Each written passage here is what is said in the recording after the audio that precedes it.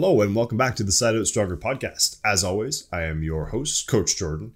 Today we have a bit of a different episode. So we have some of my good friends, the Allen Flaniks, I should say, Dan and Taylor.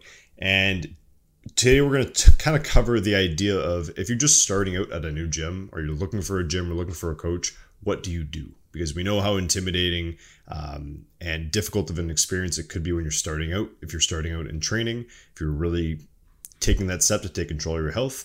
So we want to talk about some of the details, what to look for, some red flags, and everything in between. So enjoy this one. Let's get into it.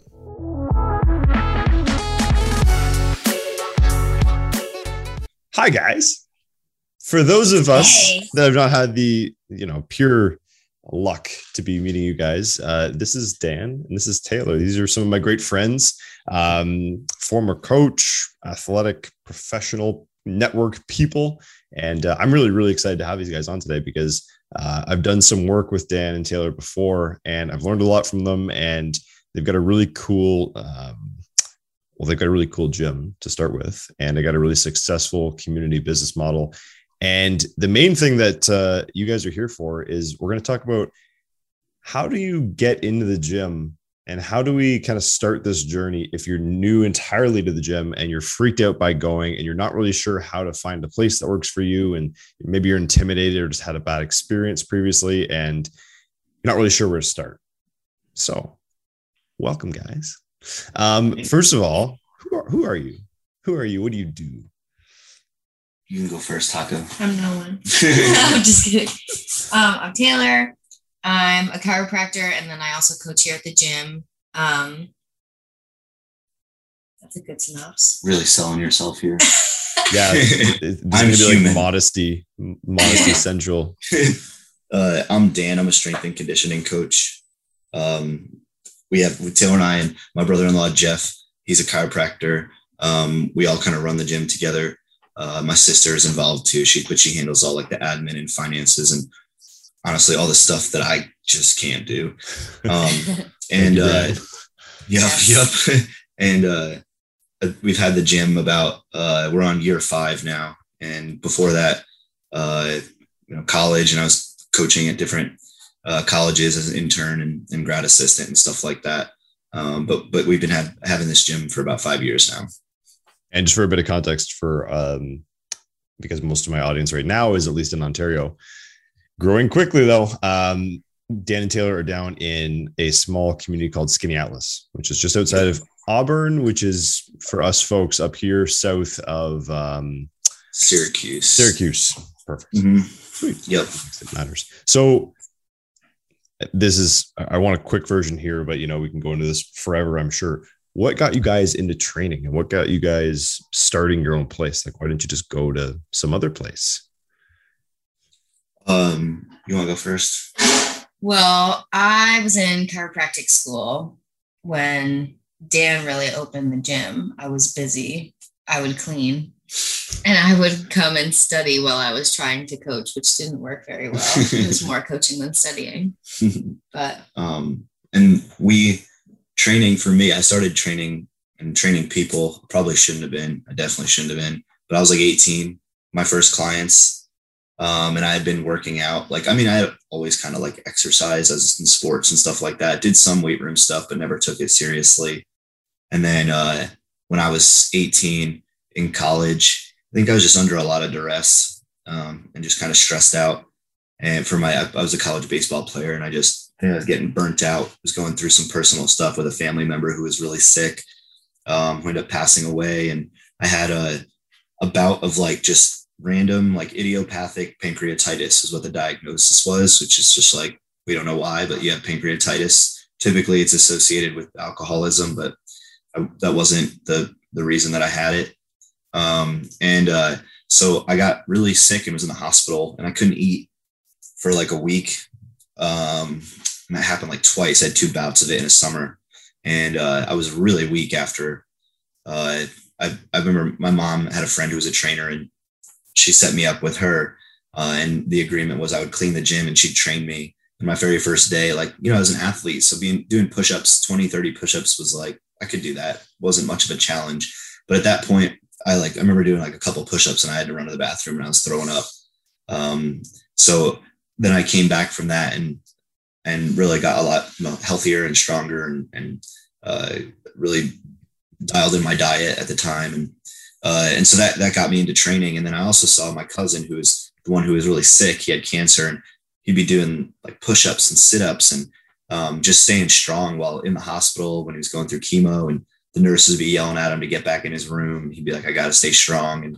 And that was, I just remember seeing that and seeing how positive it was for him to be training, really, some sort of training. And so I wanted to dive into that. So I transferred school, stopped playing baseball. I just got kind of burnt out and went into exercise science for my degree program. And then that's kind of, from there, went to grad school and then opened the gym not long after that. So that's kind of my path into training. Taylor's got, she started really lifting in college. It was in college, yeah. It was right before we met. Mm-hmm. I had no idea what I was doing. I was using those pre-weighted barbells, and I was just moving them around. In no way was it actually an exercise. But I was having a really hard time, I think, with just friends and connection and that kind of thing, the whole freshman feeling. So I had a really fun freshman year, but it was not very much myself, I guess. I wouldn't say that I felt at home or I was really true to myself in that year. And I really noticed that in my sophomore year of college. So I started kind of just reevaluating my choices, my decisions, why I was making them. And then I started going to the gym and taking care of myself. I would carry a jar of peanut butter around in my backpack. Still does. But it helped me. I took a nutrition course that was just along the path for my major, which kind of helped me reconceptualize what things I should be fueling my body with and how I should be treating it and things like that. So I was going to the gym every day on my lunch break, and on the days where I was going home, I would get up early and make the gym before class. And I just started really making it a priority. And I didn't really notice that I was losing weight or that my body composition was changing or really anything throughout the process until a year and a half in, maybe. It took me a really long time to really see that, even though little things like my clothes started fitting differently and stuff like that kind of came along the way too. And then Dan and I met while I was going through some of that.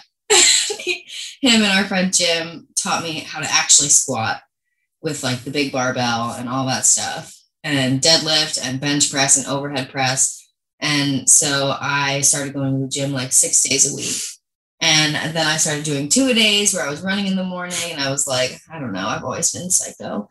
But it became the best positive outlet for myself, because it allowed me to challenge myself in ways that I hadn't before. I don't think I intentionally put myself in difficult situations or difficult enough situations that I really had to challenge myself to get out of them. So I think it definitely changed my perspective on just my potential in school, my potential in the weight room, and my vision on my whole self-esteem kind of changed from there, and my capabilities. And like Dan said, after undergrad, Dan went to Baylor for a year and interned with the teams down there, which was cool. I finished up at Ithaca. We moved to Nashville. I worked as a chiropractic assistant, and Dan was originally he was going to be a teacher. And then after that, he just went into basically training and started his business really in Nashville. That's kind of where I feel you really started some things there. Yeah. And then I wanted to go back to chiropractic school. So we decided to move back up to the Finger Lakes because there was a school up here. And after that, after training out of Syracuse for a little bit and the commute being really far from where we were living, the gym just kind of organically happened after that in a really tiny office underneath of a bar. Yeah. Literally we were in basements. The first two locations we had, one was like the stairs were from the 1800s, and I'm not exaggerating. Sketchy. And like, I'm like, there's no way that thank goodness the code enforcement officer is not coming here, because we'd be shut down in a heartbeat. And the barbells are going up the stairs once. That's all. Yeah. Right. Yeah. We had a way out, but we were like a room within a room. It was crazy. Now we're in like 2,500 square foot. Like we got a turf room and a weight room. It's like and we're on like level ground. We're not in the basement anymore. Crazy. Like we were for the first two locations. Yeah, it's like a gangster college weight room. That's the way I describe it to people. It's exactly like college weight rooms. You'll have a turf room, and then you'll have your weight room, and that's exactly what we have. So it's modeled after kind of the college sector, and we wanted to bring like strength and conditioning, but to every demographic, and that's what we do. That was like the most comprehensive background ever. And that was perfect. No, I appreciate it, guys. It's fantastic. So that kind of sets the tone getting into the stuff I really wanted to cover. And maybe we'll start with your gym first, and then we can translate that into other people looking for a gym or looking for their own culture. So you talked about how your own experiences both within like the college training setting and like Taylor, you discovering training when you're going through college, and how that shaped your new mentality and how that shaped your confidence and your ability to push through things. Aside from just the pure setting of like, we have barbells, we have racks, we have turf. How do you guys create that environment where people are not only pushed, but new people come in and say, hey, look, like this is a family unit. This isn't just bros working out. How do you create that dynamic where you still have hard work, but it's not intimidating for new people? Because I know you guys do that really well, and this might be really hard to put into words, but I'm going to push you. Tell me I feel it. Yeah, I haven't thought a ton about it, but my answer might be different after some reflection. But I think for me, like, I don't know, I don't think people talk about it a ton, but I think in my experiences training people, a significant portion, I don't want to put a percentage on it, but I deal with, like, in this day and age, like there's a lot of pressures, there's anxiety, there's constant comparison. I think there's just a lot of like psychological things that people go through that they might not talk about to anyone. And not that I assume everybody's just struggling or anything like that, but try to empathize with that person and how it might feel to be vulnerable, and how it might feel to be new, or want to lose weight, or want to get better at their sport. Because a lot of times you'll have kids or like athletes will come in specific to that demographic who are like freaks and that like are just great at their sport. But a lot of times it's those kids that are kind of in the, like, within a standard deviation pretty much, or like average. So they're the ones that tend to seek out, because they're like, they might be looking at someone who's like starting, or they want that starting position, or they want to get bigger because they can't compete as well as they think they can if they had a little more muscle mass or were faster, or whatever their goals may be. Sometimes we get those just crazy talented people in here or whatnot. We have all different demographics, and a lot of those people are vulnerable, or at least I imagine that they are. You don't really always know. We just try and treat people like, you know, how I would want to be treated in that situation, and build a relationship with them, and show them that the weight room is a fun place, and help them develop a healthy relationship with coming.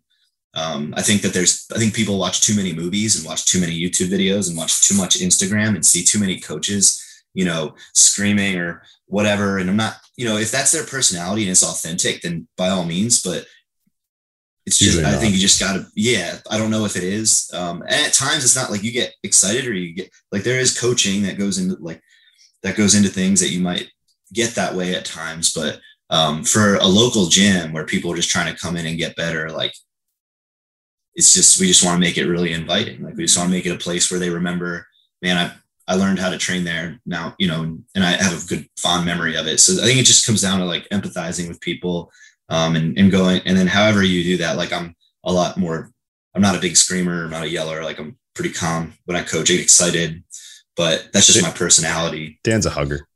For sure. I'm like, I love the people that I coach, and I genuinely do. It's my community. It's my family. I mean, we all do. Yeah. So I don't know if it's a good answer, but just like, I think being empathetic, and that doesn't mean like being super, super nice. I think people mistake empathy with like overly being kind and like, but it's because it means holding people accountable because they're asking you to do something. So it's not to not, to be too like a pushover or anything like that. Like, I don't know, imagine I don't have kids, or I have a dog, and sometimes being empathetic means like, holding them accountable to doing the right thing or doing what he needs to do to achieve his goals. Lovely. So yeah. So I don't come off like it's not the Teletubbies, like we're not, but but it's a place where you don't come in and you're like nervous to be in here because you're like, we make it fun and we're goofballs, but we work hard. So, I mean, I also think like when someone's seeking out help with fitness, nutrition, any of that stuff, it's a very vulnerable thing. Like they're coming from a vulnerable place because they need help on it. They want help on it. So they're seeking out like your experience, your expertise, and they're looking for results. But I also think going along with that, coming from that vulnerable place, like most people haven't been in a weight room like this. Most of our population haven't ever seen or touched barbells before. So learning different exercises, learning the way that we do them, learning the program and the way to read it and how to do all this stuff and understanding what this exercise even means and all of that, you're learning a new sport, regardless of what you're coming in for. And so it's all brand new. And I think it still goes back to being empathetic, but we had somebody just the other day, I think it was yesterday, that said, that came back after a while. And she was like, one of the reasons that I'm here is because like, I'm really wanting to like get back into lifting and taking care of myself and all of that. But I've also always felt like this is a place where I can like open up and like talk about how I'm feeling and things like that. It feels like a safe space. And setting that tone comes from like it comes from us. It comes from being able to receive that, being able to accept that, being able to relate to that. And like, I know I can. So especially being like a woman in the weight room, it's really tough sometimes. So relating to people, understanding that like we went through it too, but being the people that I think we wish that we had in the weight room is how we set the tone for other people coming into the weight room. Yep. Love it. All that. Yeah. All that. With Taylor said. No, that's great. One of the things that I think is pretty prevalent in the population of people that are apprehensive to start is they look and see other people, even if it's not intimidating in like a big roaring yelling sense. They see people and maybe it's their peers that have been there for a couple of years or whatever it is, and they see them doing these heavy squats or deadlifts or whatever it is, sprints, prowlers, and they see the numbers that somebody might be putting up or just what it looks like visually. And they think, oh, I'm not even close to that. And I can never get that. And what's even the point? So what would you say to somebody that, is getting intimidated by what they perceive to be the big gap between where they are and where they want to be, especially when their friends are there and they're not, and they're maybe not intimidated, but just overwhelmed by the leaps and bounds that they feel like they need to go? Well, I think we try to like manage expectations up front, and just tell people like, I'm just really honest. Like, look, you might look around and see that, but like the culture we have here, and it's just, and the way I think we've created that culture is just by telling people this is how we do it. Like, this is what we do. I just tell them, I don't really give a shit what you lift. Like, it doesn't matter. Like and I don't care what that guy's lifting. Like, everybody's got different starting points, just like in anything, whether it's, math or science or lifting, everybody's got different starting points. And some people start a little bit further ahead than others, but that doesn't really matter. What matters is that like you're making progress. And so just make it really clear that we celebrate each individual's progress. So I'm just as happy if you lift 185 pounds versus the guy who lifts 585 pounds, or the girl. I don't care. It's like, it's not, we utilize numbers to quantify progress, but I really don't give a shit. And I think that's we don't. So I think that is, it's not just saying it. We actually don't care what that. So I think we're just really upfront with people. And then I work with the kids mostly. I'll tell them like, yo, this this young, whoever it is, young person's about to go, like, let's cheer them on. Let's go. Like, hey, and I'll be the first one there. Then over time, they just start doing it. Actually, I have a quick story. There was this kid. Oh yeah. He's a bigger kid and just like weak and kind of in a family that has like a bunch of freak athletes, but he was kind of the runt, if you will. But I actually really love those kids. Like I love working with kids who are a little bit outcasty or like not. They're some of my favorites. And I remember it was in the old gym, the one you actually came in and interned or helped out at for a while. And they still, I mean, for a while after, some of the kids are graduating now, but they would talk about you like, where's Jordan from Canada? So, but anyway, trip.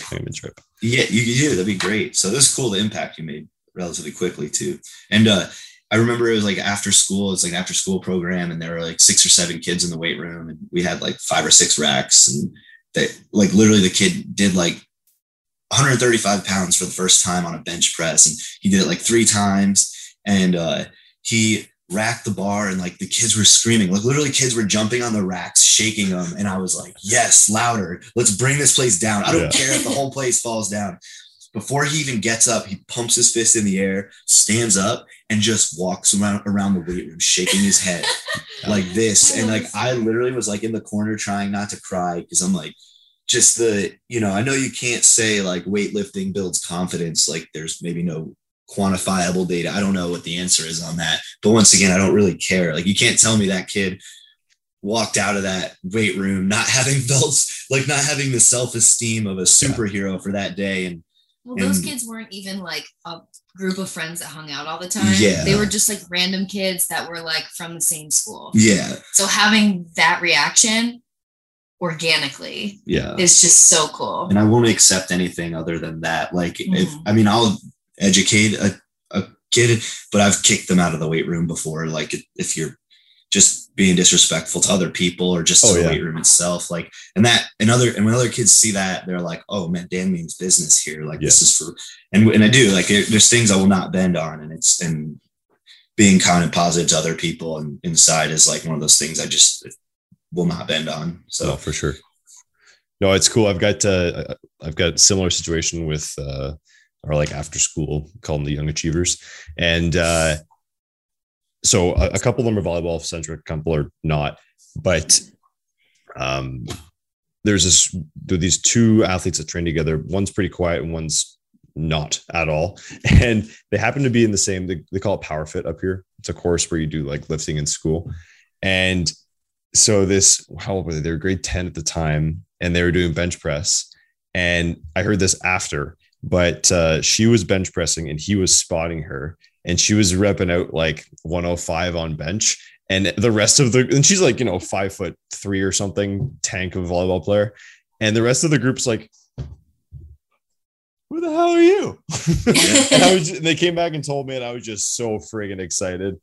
And it changes them in ways that you wouldn't think about. Like, again, I don't care if it was 105 or if it was 35, but the fact that they came back and they just couldn't stop talking about it, and how like proud she was that she was the person kind of setting the tone.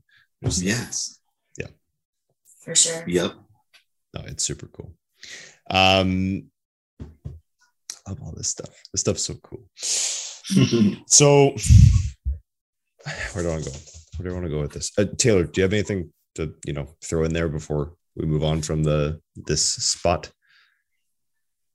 I think he covered it for the most part. It gets excited, so I want to make sure we don't. Taylor's always talk. I gotta say something about Taylor. She always talks about creating a healing environment. So like at our gym is rehab and general population, and then also sport performance. Like it's everything, every demographic. And Taylor and Taylor frequently talks about creating a healing environment, which is, I think when people think chiropractor and then they think healing environment, they're thinking about like a prototypical, like almost like a spa sort of setting, right? Like so I'd imagine would come to most people's mind. But like the healing environment that I think Taylor has facilitated is like you walk in and it's like rusty barbells, like from like it seems like you walk back in time to the 1970s. and like sleds and ropes and chains and tires and Atlas stones, and like you wouldn't think, you're like, this is a healing environment. And I think that I truly think it's the best healing environment I've ever seen. I'm obviously biased, but I just wanted to comment on that. Like, something. It's not so much about like the surroundings and the decorations and the like look and vibe of it. It's the feel of it. So as long as it's a positive environment that people want to come to, then I think that's going to add to their performance, their healing, their desire to be there, their consistency, all of that. Yeah, and the indifference toward comparisons. Like, yes. We don't. It's every PR is celebrated the same, whether it's 15 pounds or 500 pounds. Or you made it to the gym 3 times this week. Right, like, exactly. Yeah, whatever that and if PR not, then I'm texting you. Yeah. So just to go back to the welcomeness and whatnot, that's what I think. That's a piece of it too. I think it's a healing environment. I think it's a biopsychosocial healing environment. Hey, yeah. Dropping the BPS. No, I want to stay on this topic for a little bit actually, because I love this, and I think more people need to hear about it.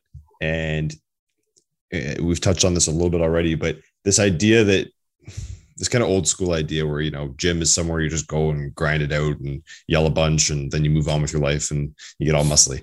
Where in reality, what you guys are talking about, the healing environment, it's so much more than just lifting. And I think we need to talk more about that, because people don't understand what that's like until they go through the process. Because to me, it's, you walk in, maybe you're having a crap day.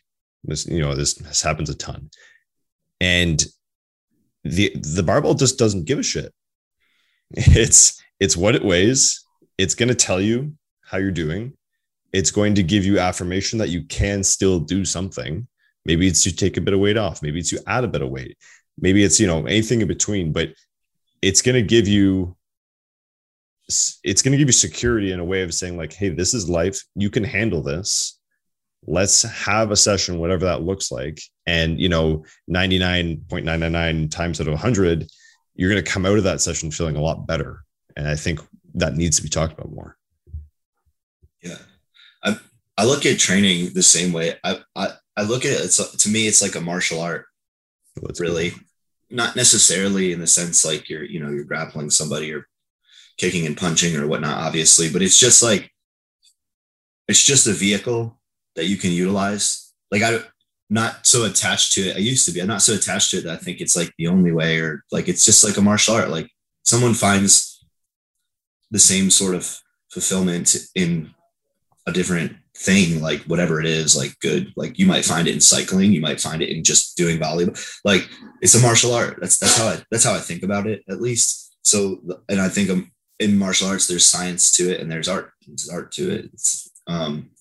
And so I don't know if it just helps me having that sort of perspective. You realize it's just a vehicle or a channel in which you can communicate a life philosophy to other people through, in a way that isn't like, not everybody wants to sit down and not even, it might not even work as well to just sit and talk about philosophy or to talk about how to, it works better, I think, through experiential learning. So you get to have a controlled setting in which you put people through experiences that help them develop a deeper understanding for themselves, and perhaps even enhance their relationships with themselves through the vehicle that we use, which is just training.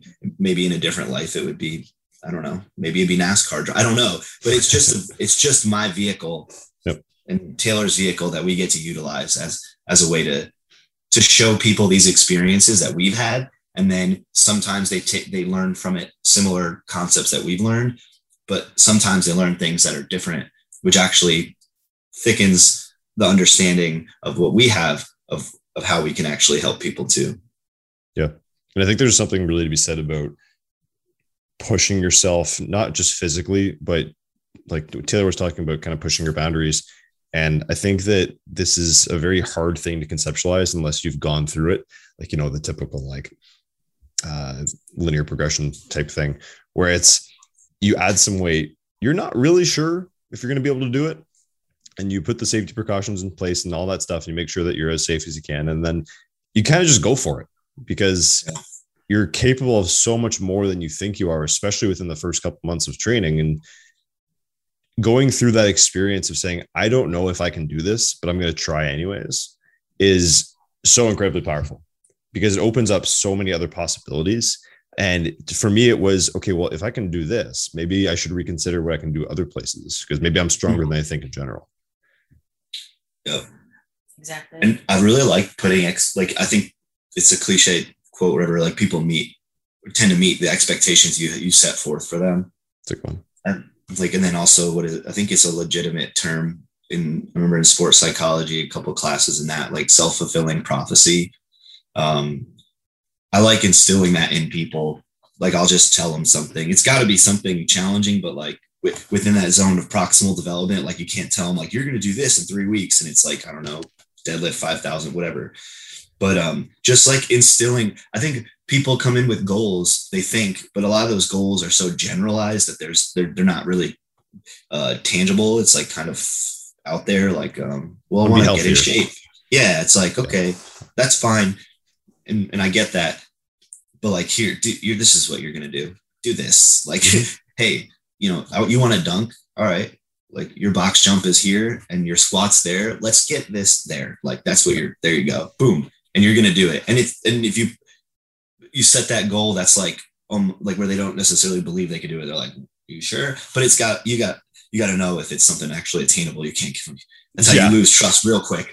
But with experience, you're able to just like, after seeing people move a little bit, you can kind of be pretty accurate with when you get to know your people, where they can go. And the closer they get to it, you can say, hey, you want to squat 135, you're squatting 120 this week. Yeah. You're definitely going to squat 135 next week. Yeah. Yeah, totally. One of the coolest things that we've done, and I did it at like my previous gym, which was in the garage before this new one, but we put up a goal board after the latest lockdown. And it's been so cool because at first people were like, we'll suggest a goal based on what they think is important. Say it's bench, just for a random thing.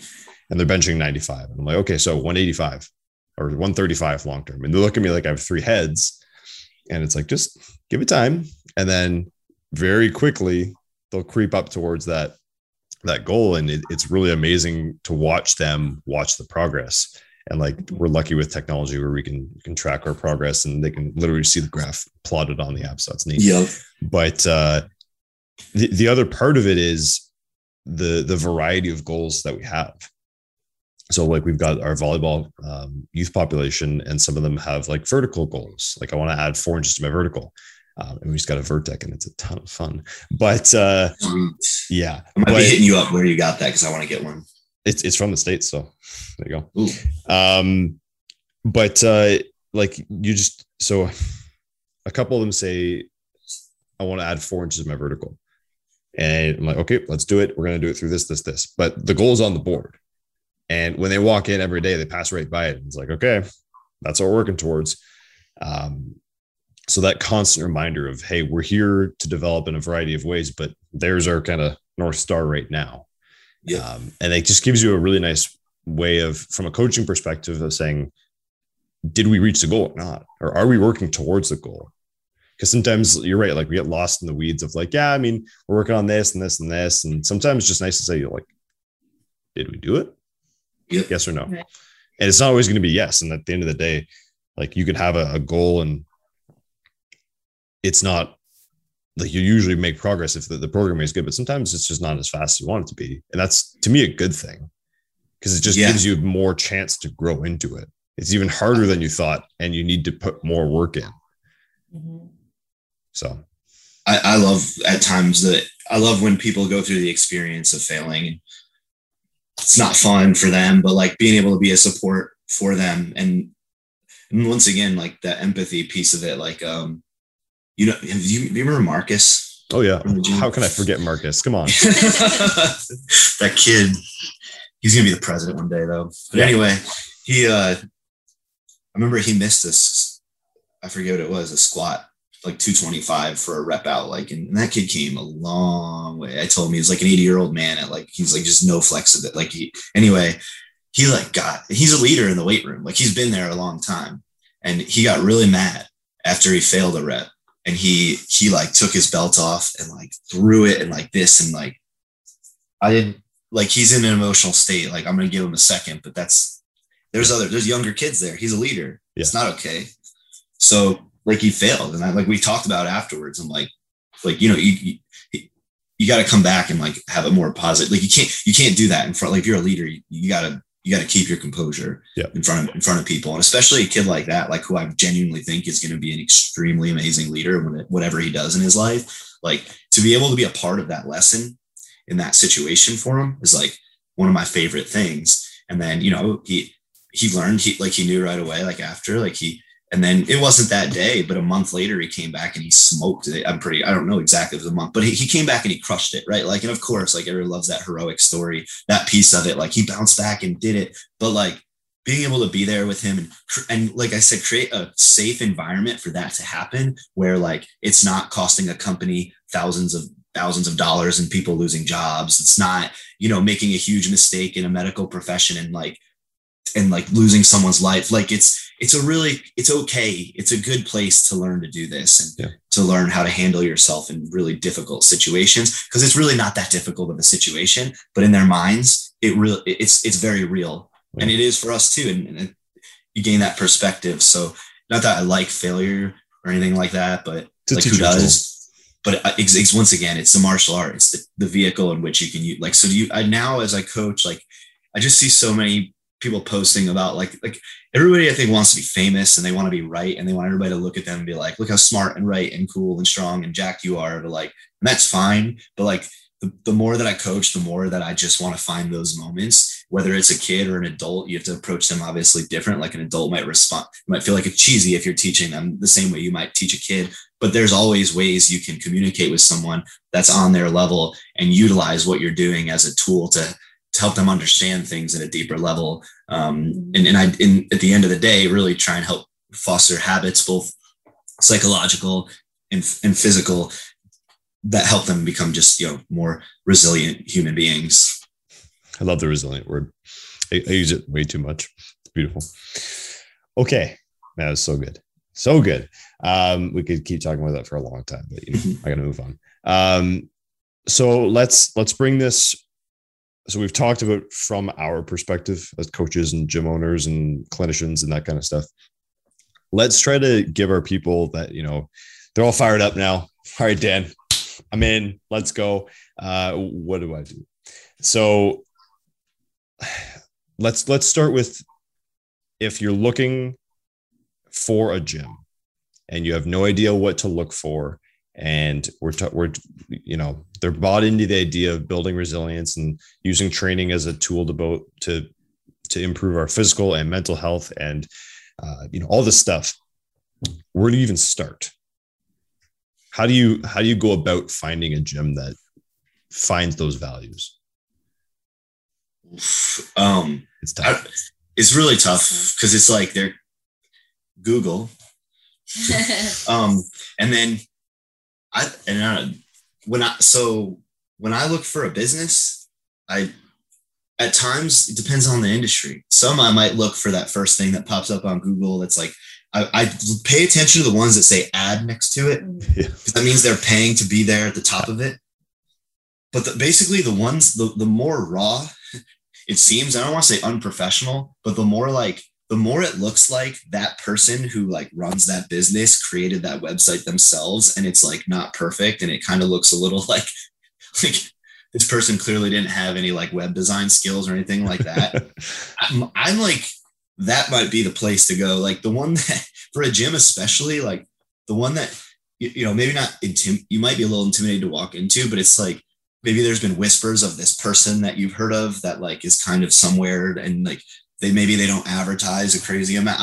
Just kind of the one that like is off the beaten path. Like I'm not saying it unanimously that's always the case, but a lot of times like, you know, people who have just built up a reputation through just coaching and like focusing on that, not worrying about trying to become Instagram famous and stuff like that. They're just like coaching and doing their thing and really serving the demographic. They're being about it rather than talking about it. Like that type of person, that's who I would look for. Like, it's hard to give like, well, these are my criteria. I don't know. Yeah. Go in, feel it out, train with them for a month. If you hate them, then quit and go find somewhere else and do it again. If you like them, and there you go. So I don't know if there's there's no certification that makes me think like that person's the best person. There's no degree that makes me think that person. It might be someone who never doesn't have a certification, that doesn't have a degree in it, but has been lifting weights in their garage for 40 years and just coached people after school. And eventually one day was like, I'm going to do this myself. And then like the person who's got like the ton of skin in the game, I guess maybe that's at least that's what I'd say. I don't know if that's the right way to go about it, but when I look for a different gym, like when I'm visiting somewhere, like that's what I'm looking for. The place that's off the beaten path. So what about you, Taylor? I am really picky. Good. So I think the process that I would probably go through if I was trying to find a gym. Personally, I have previously had really difficult times in gyms where people are very like showy of their physique or whatever, because it used to make me really uncomfortable. Like if everybody has their shirt off, like a lot of times CrossFit gyms are like that. And I'm a lot better, I think, about that now, because that like other like that underlying feeling of like not being okay in that situation is obviously like internal. But knowing the culture of CrossFit, that could potentially be any CrossFit gym that I walk into. And like now I'd probably be fine, like I said, but I think being able to understand like the culture of what's around that gym. So like you probably know what to expect when you go to a CrossFit gym. You probably know a little bit what to expect when you go to Planet Fitness, you know?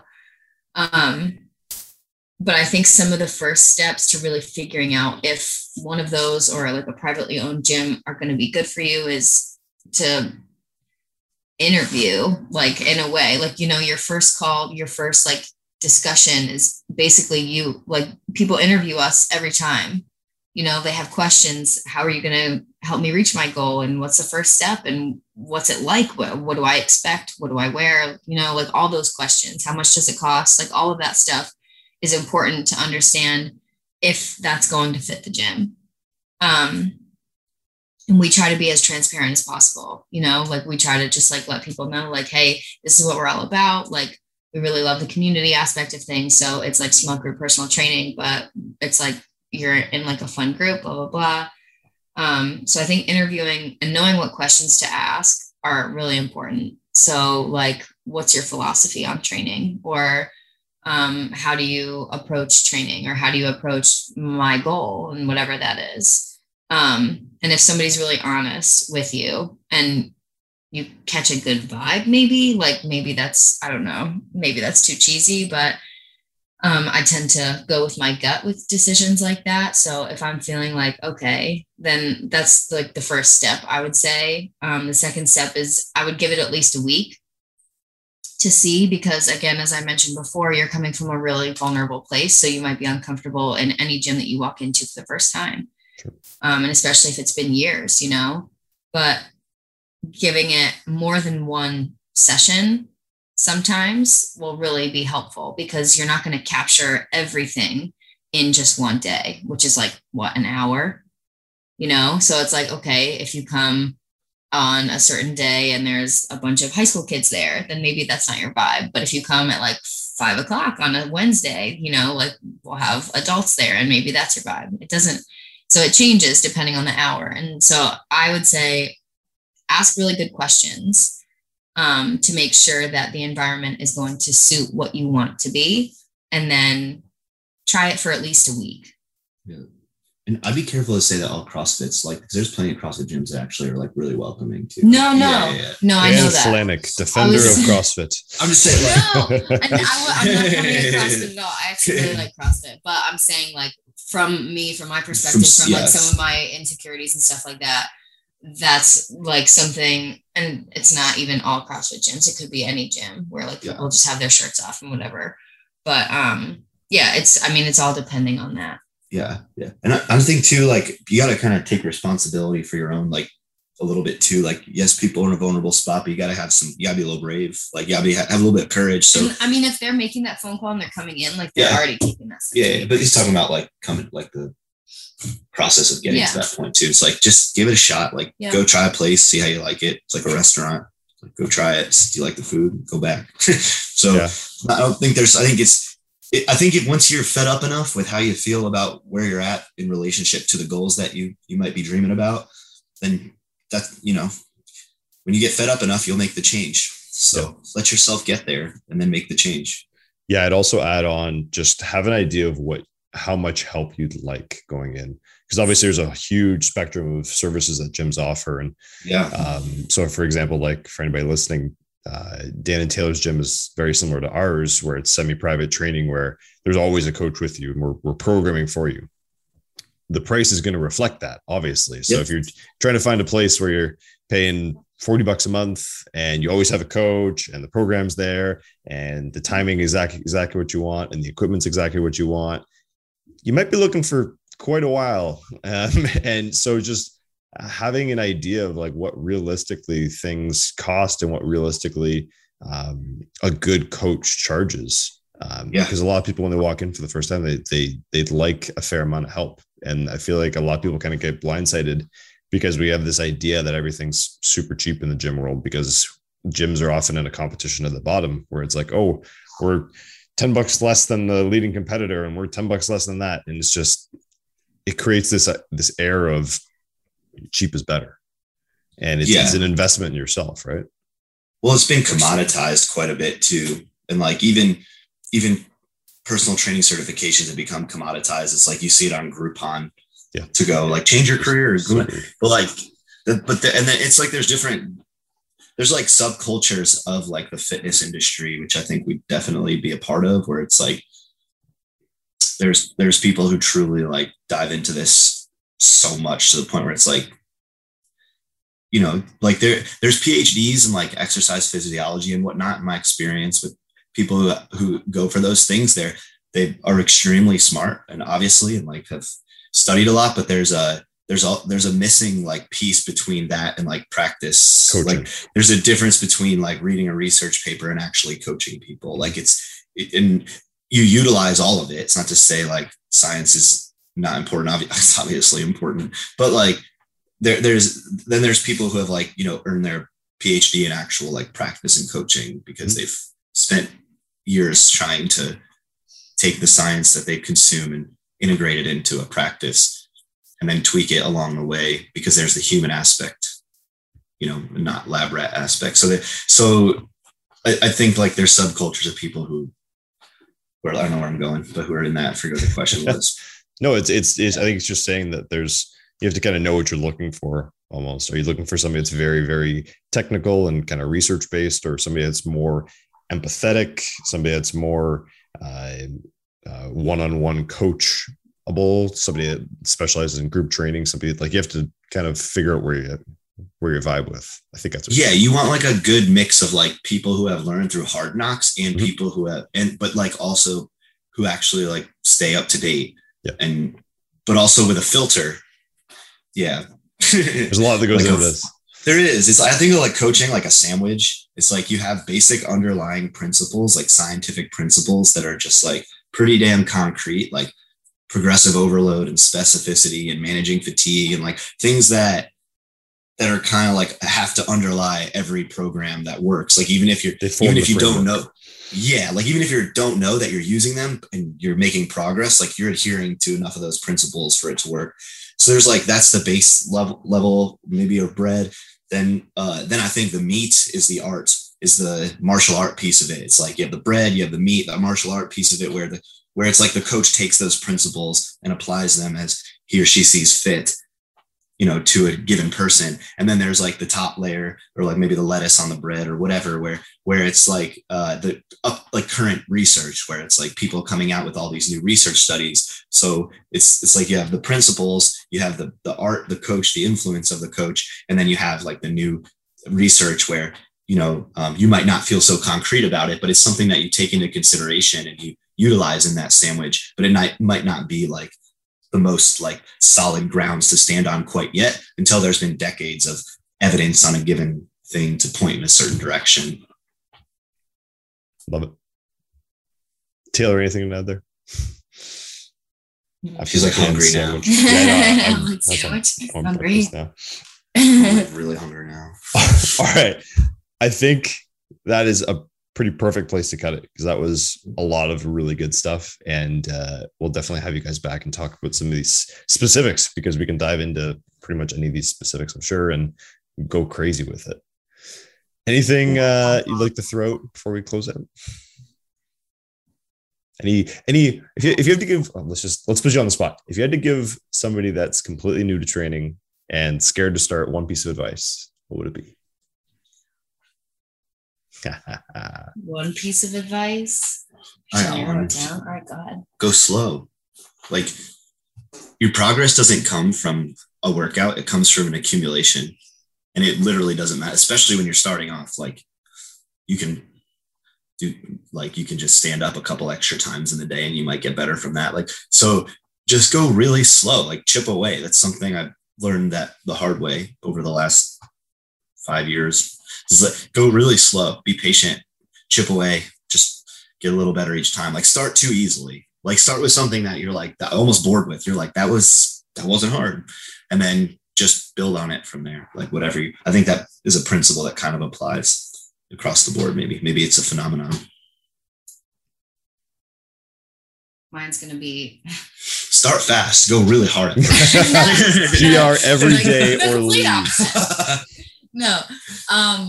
I think, again, this is probably cheesy, but be okay with being uncomfortable, and like doing something new. I think a lot of times people coming into the gym, coming into that environment, it's brand new, like I said before. So it's coming from a vulnerable place. Like, be okay being there. And you're gonna be vulnerable a lot in the weight room. So getting okay with that from the start, and getting okay with like being in that spot. I tell people all the time, when they squat and bench, they're my favorite. And one of my favorite cues to use on them is to dig deep, because they're the two lifts out of like the four big ones that if you can't get back up, then you need help. So dig deep. Your body's probably capable of more than what you think, what your mind is thinking. And be okay being in that spot where you're putting yourself in a vulnerable situation, because hopefully your coach will take care of you. Yeah, no, I won't. I tell him, like, I'm like, do this or die. Yeah, I'm like, you better get it or you're gonna die. Okay, I don't do that. I do. I might step back a little bit, but then I'll step in if I need to. But, yeah. Awesome. All right, this has been fantastic, guys. For Thanks, those of you that made it this far, you done good. You done real good, and hopefully there's some great takeaways. I think you guys are Are you in the Facebook group yet? We have a Facebook group. I joined it. Podcast. See, there we go. If you guys want to talk to Dan or Taylor about anything, that's a good place for it. Post your questions about all of this stuff. And from everyone here at the Side Out Stronger podcast, thanks for coming on, guys. This has been great. Thanks for having us. All right, take care.